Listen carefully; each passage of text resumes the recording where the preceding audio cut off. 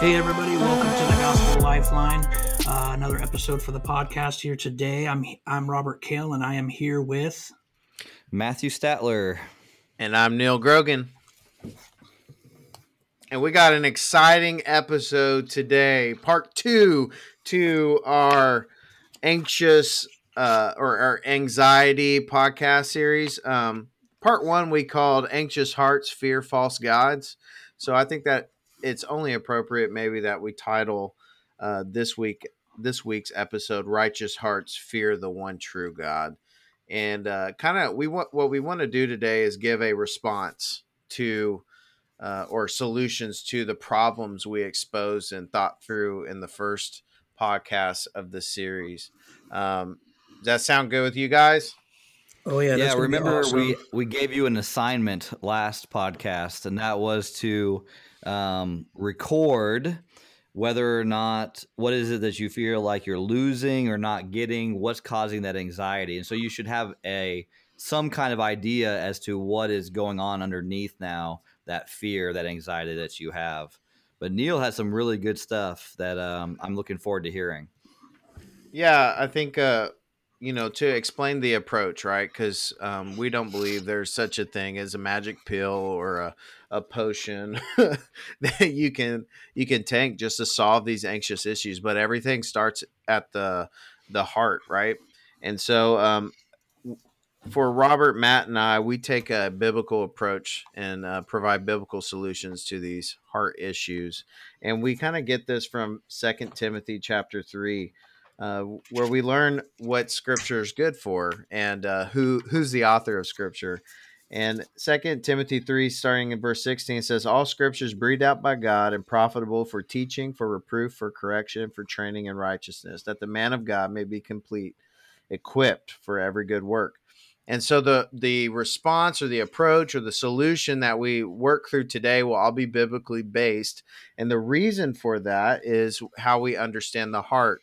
The Bible would teach the heart that is dynamic, that the heart is kind of made up of three kind of components, biblically speaking. It's made up of our wills or our behaviors, our volition, right?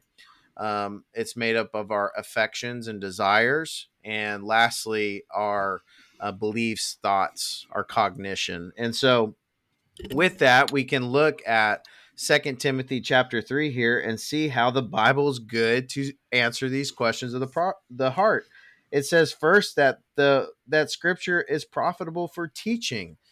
What it does is it corrects our false beliefs, our false thoughts, where we are misunderstanding who God is and misunderstanding who we are. When we look at Scripture, what it does is it tells us, it teaches us exactly who God is and who we are in light of Him. Second, for our desires, we see the word Scripture is profitable for correction and reproof. With our desires, where we have desires that are contrary to God or the things of God, or sinful desires and sinful aims, what we see here is that the Bible is equipped to correct and charge us with what and expose what's wrong in those desires. And lastly, for training in righteousness, right? It teaches us how to exert right behaviors. If we have had sinful behaviors in the past or commonly, what we see in Scripture is directions for what it looks like to be righteous and what it looks like to walk in righteousness with Christ according to what Scripture teaches. So for what purpose, right?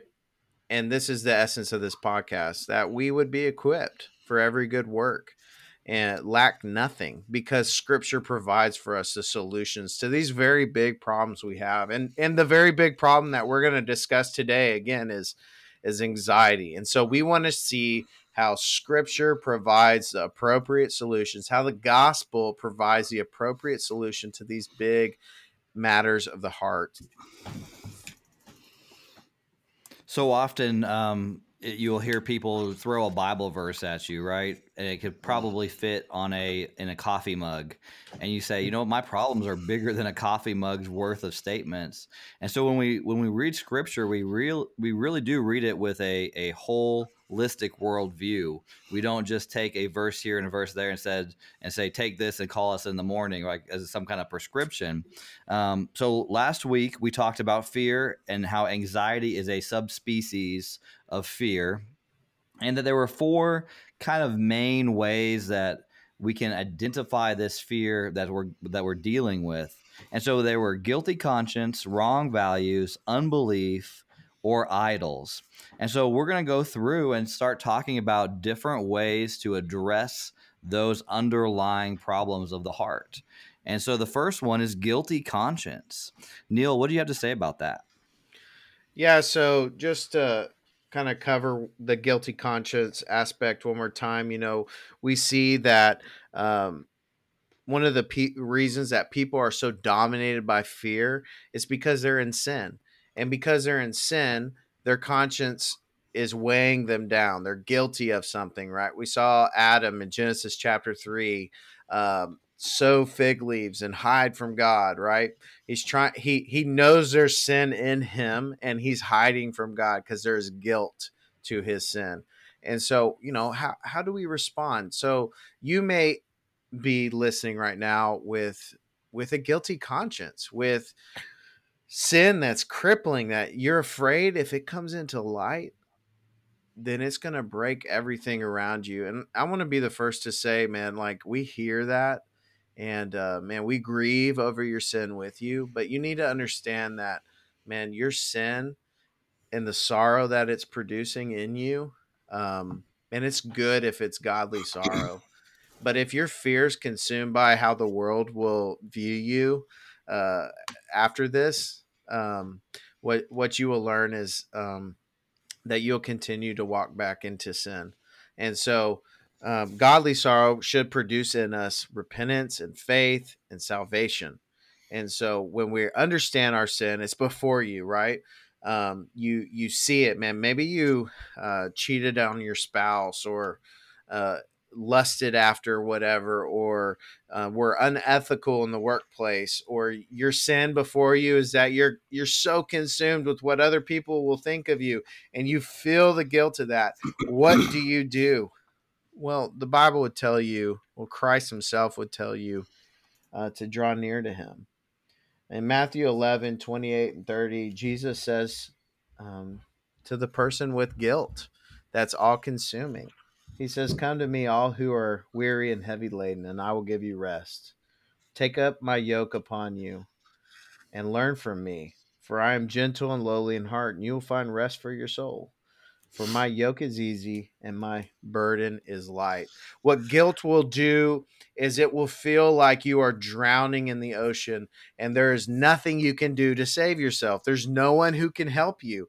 And the only one who can take that guilt from you and put it on the cross is Christ himself. And that's why he says, take up my yoke. Put my yoke on you. It's not a yoke that will push you down deeper into the water, but it's one that is buoyant, that will bring you up, and it will save you and refresh your soul.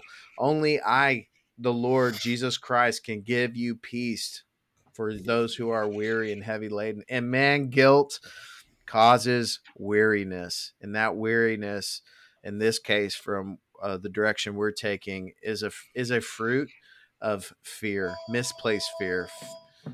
Oh, Pastor Matt's getting a phone call. It's a fruit of misplaced fear, fearing a false god. And so, what do you do with that? Man, you draw near to the throne room of grace that Hebrews 4 talks about, to receive grace and mercy to help in your time of need. And so, man, the solution for a guilty conscience is the cross of Jesus Christ. One of the things we talk about is how our faith has a mechanism to deal with a lot of these underlying problems. And we're not trying to dunk on the secular methods, and we're not trying to beat up anybody who follows those kind of paths. But what we see is that there's not a way to deal with a guilty conscience in a secular system. They can tell you to forget about it. They could try to medicate you. They could even tell you to go and say sorry. But ultimately, our guilt is before a holy and perfect God. And so when we go to that God, we have that solution. Our next area is wrong values. It's loving something to excess. It's valuing or hoping in something else. And the Puritans, they wrote a lot about this kind of stuff, and they have a truth that they always put like with 15 other words, right? So the truth is that there's a expulsive power of a new affection.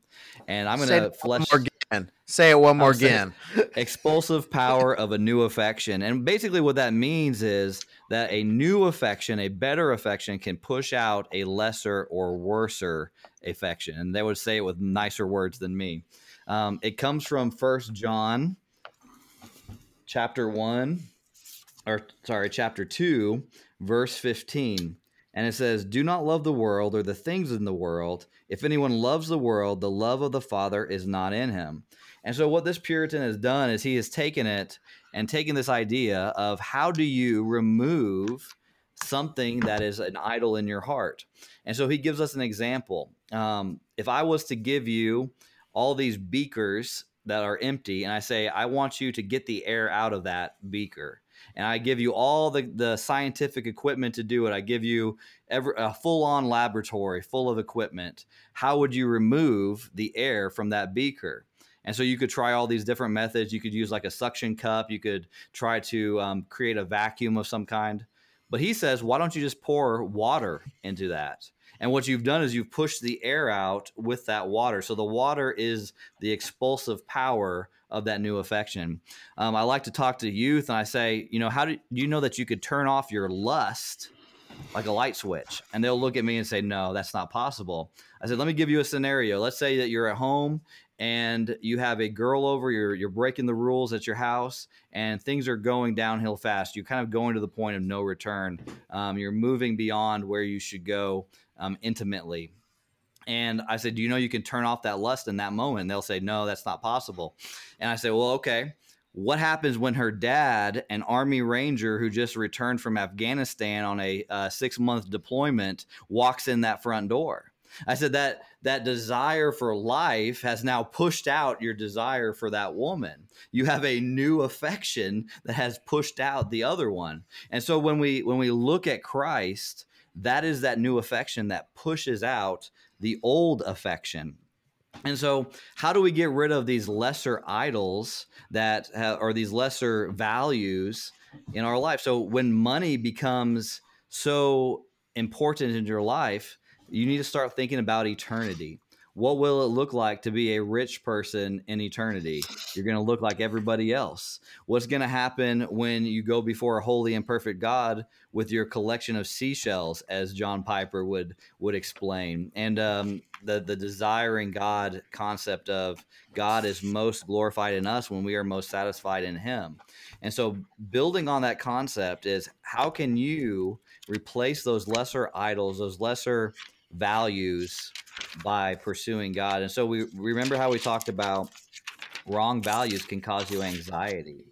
And so if my idol is comfort, and I'm on my way home and I'm anticipating comfort, and I start getting anxiety thinking about, I have 4 kids at home, I'm not going to get any peace and quiet, and my anxiety levels raise, and I walk in that door, I'm going to treat my family poorly. And that's my greater love right now, is my own comfort. But if I approach the house with the idea of I am going to love my family because that's what's of eternal value, I will have a much better demeanor in my approach to my family. And so that's what you get, or a way for you to remove those other values. Jesus says it very well when he says, or he says it perfectly. He says it perfectly when he says, where your treasure is, your heart will be also. If your treasure is on this earth, that's where your heart's going to be. If your treasure is in heaven, that's where your heart's going to be. And so that's what you need to start doing, is finding ways to use the expulsive power of a new affection to push out that old nasty one. So we've talked about guilty conscience, wrong values, and now we're leaning into unbelief or lack of trust. And there's also a physical component, right, Neil? Oh, yeah, totally. One of the most important things that we understand that the Bible teaches is that we're made up of two parts, if you will. There's an inner and there's an outer man or woman, right? Human. And so what I've found with anxiety is we'll come into conflict with a circumstance or adversity, if you will, that causes in us extreme anxiety, right? There's this fear we have about that circumstance and what if could happen. And then one of the fueling factors that um, perpetuates that fear is things like lack of sleep or poor diet or um, you name it. You respond like we talked about last week to adversity with alcohol or drugs or buying a bunch of stuff or eating Little Debbie snack cakes. Y'all, Little Debbie's a little monster. I'll tell you what, it'll get you. Uh, but that's an aspect of the outer man that we have to look at. And I think a good example of this, and specifically fear, we see in First Kings 19. Basically what's occurred is there's been this severe drought in the land, and King Ahab, who's married to this woman named Jezebel, has all these prophets of Baal, right? And they're trying to bring down water, and the prophet Elijah, he challenges them to whose God is real kind of test. And essentially, long story short, Elijah pours water on all of these things of wood that are supposed to catch fire, and so it shouldn't catch fire because it's covered in water. And God sends down fire, encompasses everything. Then he sends down fire and burns all the false prophets. And man, Elijah has seen the might and the sheer power of God, and it makes Jezebel mad. And Jezebel says, I'm going to kill Elijah, and she threatens him. And man, Elijah doesn't respond very well to this adversity. He takes off, even after seeing the power of God, where it should be good evidence for having a right place fear in God. He takes off and he runs, man. He's he's tired. There's been sleepless nights that we see in the text, and in First Kings chapter 19, he finally gets to this place where the Lord is speaking to him. But before he does so, it says the Lord puts him to sleep. He gives him a nap. God takes care of the outer man and then speaks truth to the inner man here. And so there's this physical component that we have to consider. You might be struggling with something like postpartum depression, right? And very quickly, a medical professional is going to give you medicine and put you on a regimen. And I'm not saying those things are inherently wrong or wicked or by any means, but one of the big components is women dealing with postpartum aren't getting any sleep. And so when we assess the situation we're in, we need to assess it holistically, like Matt said, first and foremost. Well, what does sleep look like right now for you? What rhythms have you built in? What breaks have you built in? Because what happens when you're dealing with all this hormonal flush is you've got lack of sleep. Now you're anxious about whether or not you're taking care of your baby. Maybe breastfeeding's not going very well, so you're anxious about whether or not you're being a good mom or a bad mom, or you're lacking in something. Well, maybe the fear now is that you're losing your mind and you're going crazy. And man, it's encompassing you, and now you're snapping and you're frustrated. And I even had a friend that I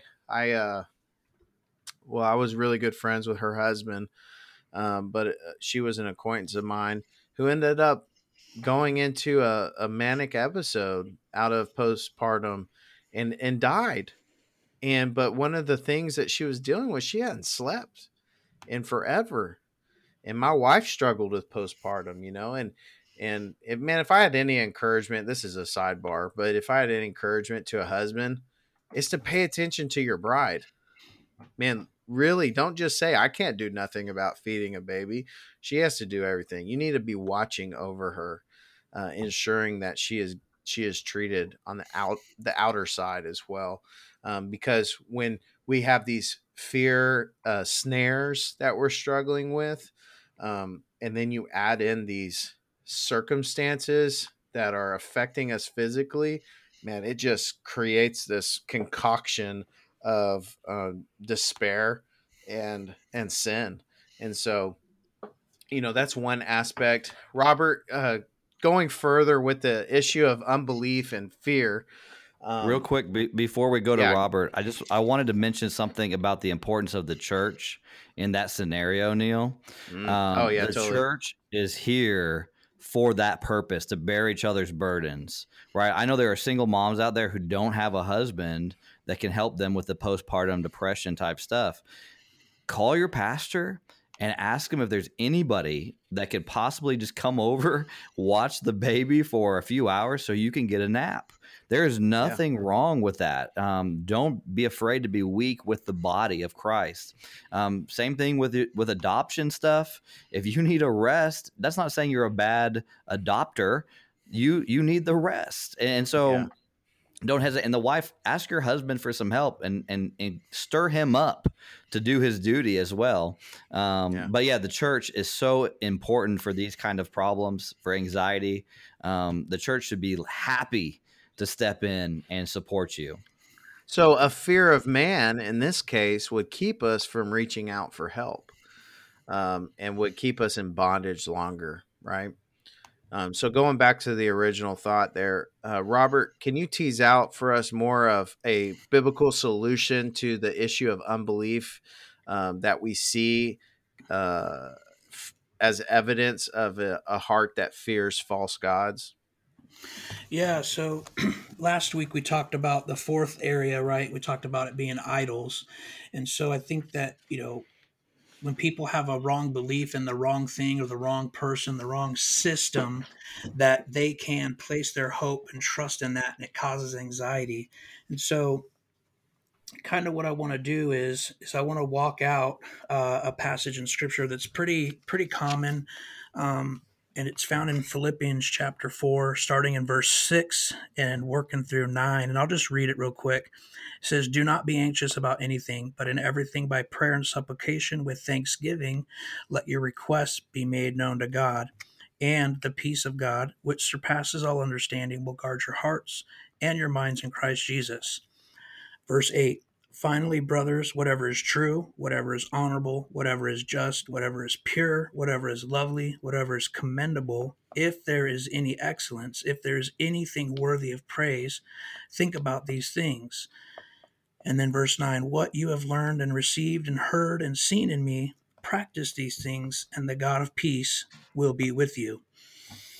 I think if you were to break that down, kind of go back to the beginning of this week's podcast where Neil broke down 2 Timothy 3:16, what do we see that Scripture is teaching us here about anxiety? Well, it's teaching me not to be anxious, and I know that sounds super silly and like, well, yeah, thanks, Robert, for just throwing out there not to be anxious when my world is upside down because fill in the blank. Well, I understand that, but we're answering these questions from a biblical perspective, and the Bible says, "Don't be anxious about anything." And then my favorite three-letter word in the Bible, "but," right? And then so what's the kind of the reproof or the rebuke? What are we doing wrong? Well, we're being anxious. We're fearing things that we can't control. We're getting all worked up about the things that we have no power over, absolutely zero. We have false hopes and false beliefs put in things, and it's wrecking us. And so, how do you fix that? How do you correct that? Well, instead of being anxious, we take everything to God in prayer and for supplication and thanksgiving, and make our requests known to Him. Right? In 1 Peter 5:7, it says, "Casting all your cares upon Him because He cares for you." And cares is another word for anxiety. It's casting all your anxieties on Him because He cares for you. And then we see what happens when we correct that anxiety and we take our anxiety to God. We see that we receive the peace of God, which surpasses all understanding, and it guards our hearts and our minds in Christ Jesus. So when we have our our desires and our affections and our trust and our hopes put in on God and in Christ, we get peace because it's in the right place. And that peace is helping us stay with a mind that's focused on Christ and our hearts that are focused on Christ and doing what we need to be doing in our own humanness to be as Christ-like as possible. And then in verse 8, we see that, you know, this is the kind of the training in righteousness part where we see, okay, well, how can I do this? How can I put this into play? How do I keep my mind there and I have this peace and this peace is protecting me? Well, we start to focus on what's true, what's honorable, what's just. In the verse, it goes on and it talks about, think about these things instead of what? Thinking about the things that we can't control, thinking about what my kids ate this morning and what it's going to do to their bodies. And then if they get sick, then the people are going to think I'm a bad mom, or thinking about my report that I turned in last week at work. And now is it messed up? And then if it's messed up, then they're not going to want me on the team and I'm going to get fired and I'm not going to have money. I'm not going to have a house. It can quickly unravel. And then in the last part, we say, this is kind of the action, right? It's a call to action. Paul says, what you've learned and received and heard and seen in me, practice these things, do it. And I want to take us all the way back to the beginning of this passage. And this is something I like to point out. Guys, just like Neil said, in your anxiety, in your fear, in your mess that you're in right now, the end of verse 5 says in the ESV, it says, the Lord is at hand. Some versions say the Lord is near. And then it goes into don't be anxious about anything, right? So it's real easy to get caught up in, well, the beginning of the verse says don't be anxious about anything. Well, that's not going to help. Bible slam shut, goes back on the shelf. No, read the whole passage, right? At the end of verse 5, that sentence starts out with the Lord is at hand. The Lord is close by. Don't be anxious for anything. So even in your anxious moments, in your anxiety, the Lord is still there with you. And then as we see that and we go through the rest of that passage, then we can put it into play. And so if we looked at verse 8 and we see that we're supposed to focus on what's true, what's honorable, what's just, and so on, let's just take a few questions and ask some questions. How do we find out what we're thinking about? And I have a resource that I got picked up. It's called Questions on the Heart by Julie Ganschow, subtitle Effective Question Asking for Growing Communicators. And some of the questions about anxiety that she has in there are really good ones. And one of them is, are you thinking about things that are true and real or things that are imagined?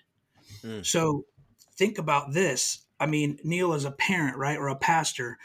You could go up there and you could preach the best sermon ever. And what are some of the negative thoughts that might come into your head, or some of the positive thoughts that you think are good but are not? Yeah. Did anybody even get anything I just said? Like as if in my communication skills somehow that can transform a heart, right? Or they come back and they compliment you in big ways, and you're like, "Man, I did that. That was all me." Equally sinful, right? Probably worse because now you're glory thieving. Which is an aspect of fear of man, because then you begin to preach concerned about that instead of concerned about giving glory to God in your preaching. But as a parent too, in the same way, when my kids do the right thing, people begin to look at you in a certain manner, right? Look at, man, Neil's kids are good, they're smart, all that kind of stuff, which is a reflection of who?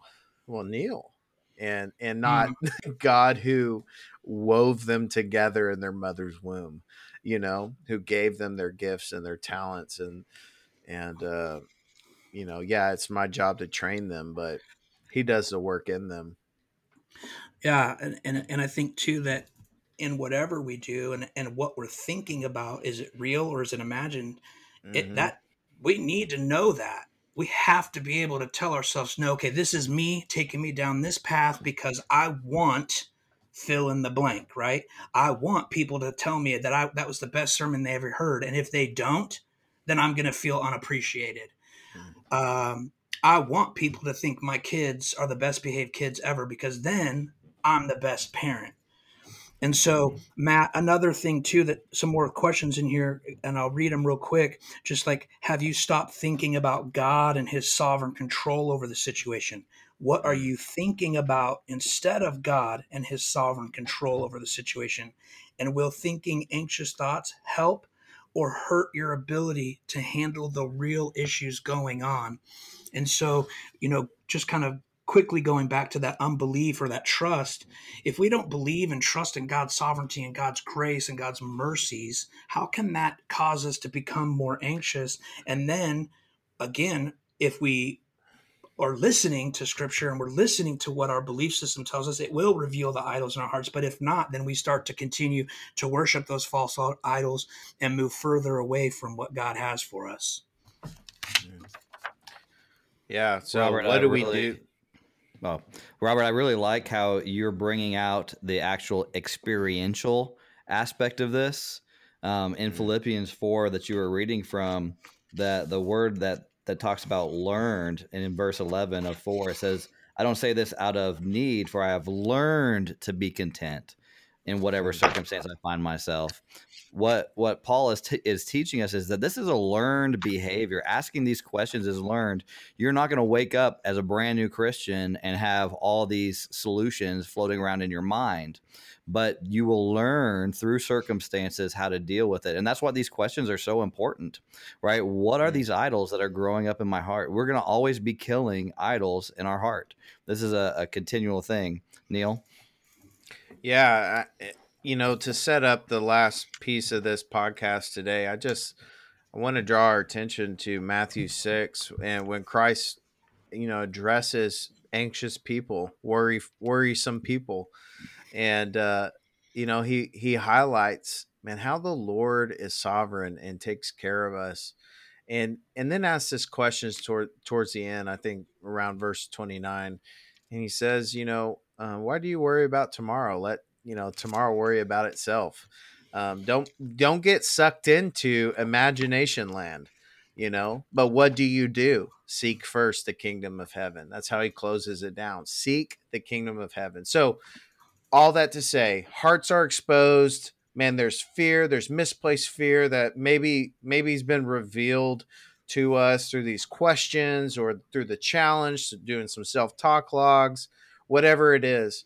Matt, what do we do about it after we see it? With like David says in Psalm 51, my iniquity is before me. I'm conscious of my rebellion. Now what? That's right. So once we get to the point of identifying it and knowing is kind of half the battle in many ways. We know what's wrong with us. We know what's at the source. We got to confess it. And confession is really the chemotherapy that's killing off that unbelief in our hearts. And so we have this confession and repentance, and we need to use really wild measures. Like amputation is kind of how Jesus talks about it, right? We poke out our eyeball if we're sinning visually, if we cut off our hand. And so we have to confess at the source what is the problem. So if my idol is comfort, I need to confess that to God, that I want comfort more than I want to do his will.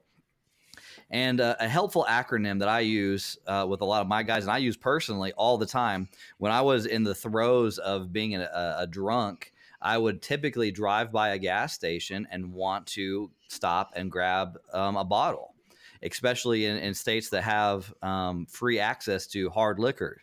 And so as I drive by, typically I would think, oh man, I need to go pick up a Coke. And then I park and I walk in and I grab myself a bottle of all these types of alcohol.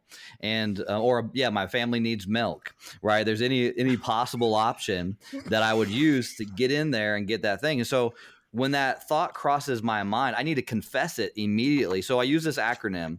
I borrowed this from Heath Lambert, and it's CAR, CAR, confess accept, and request.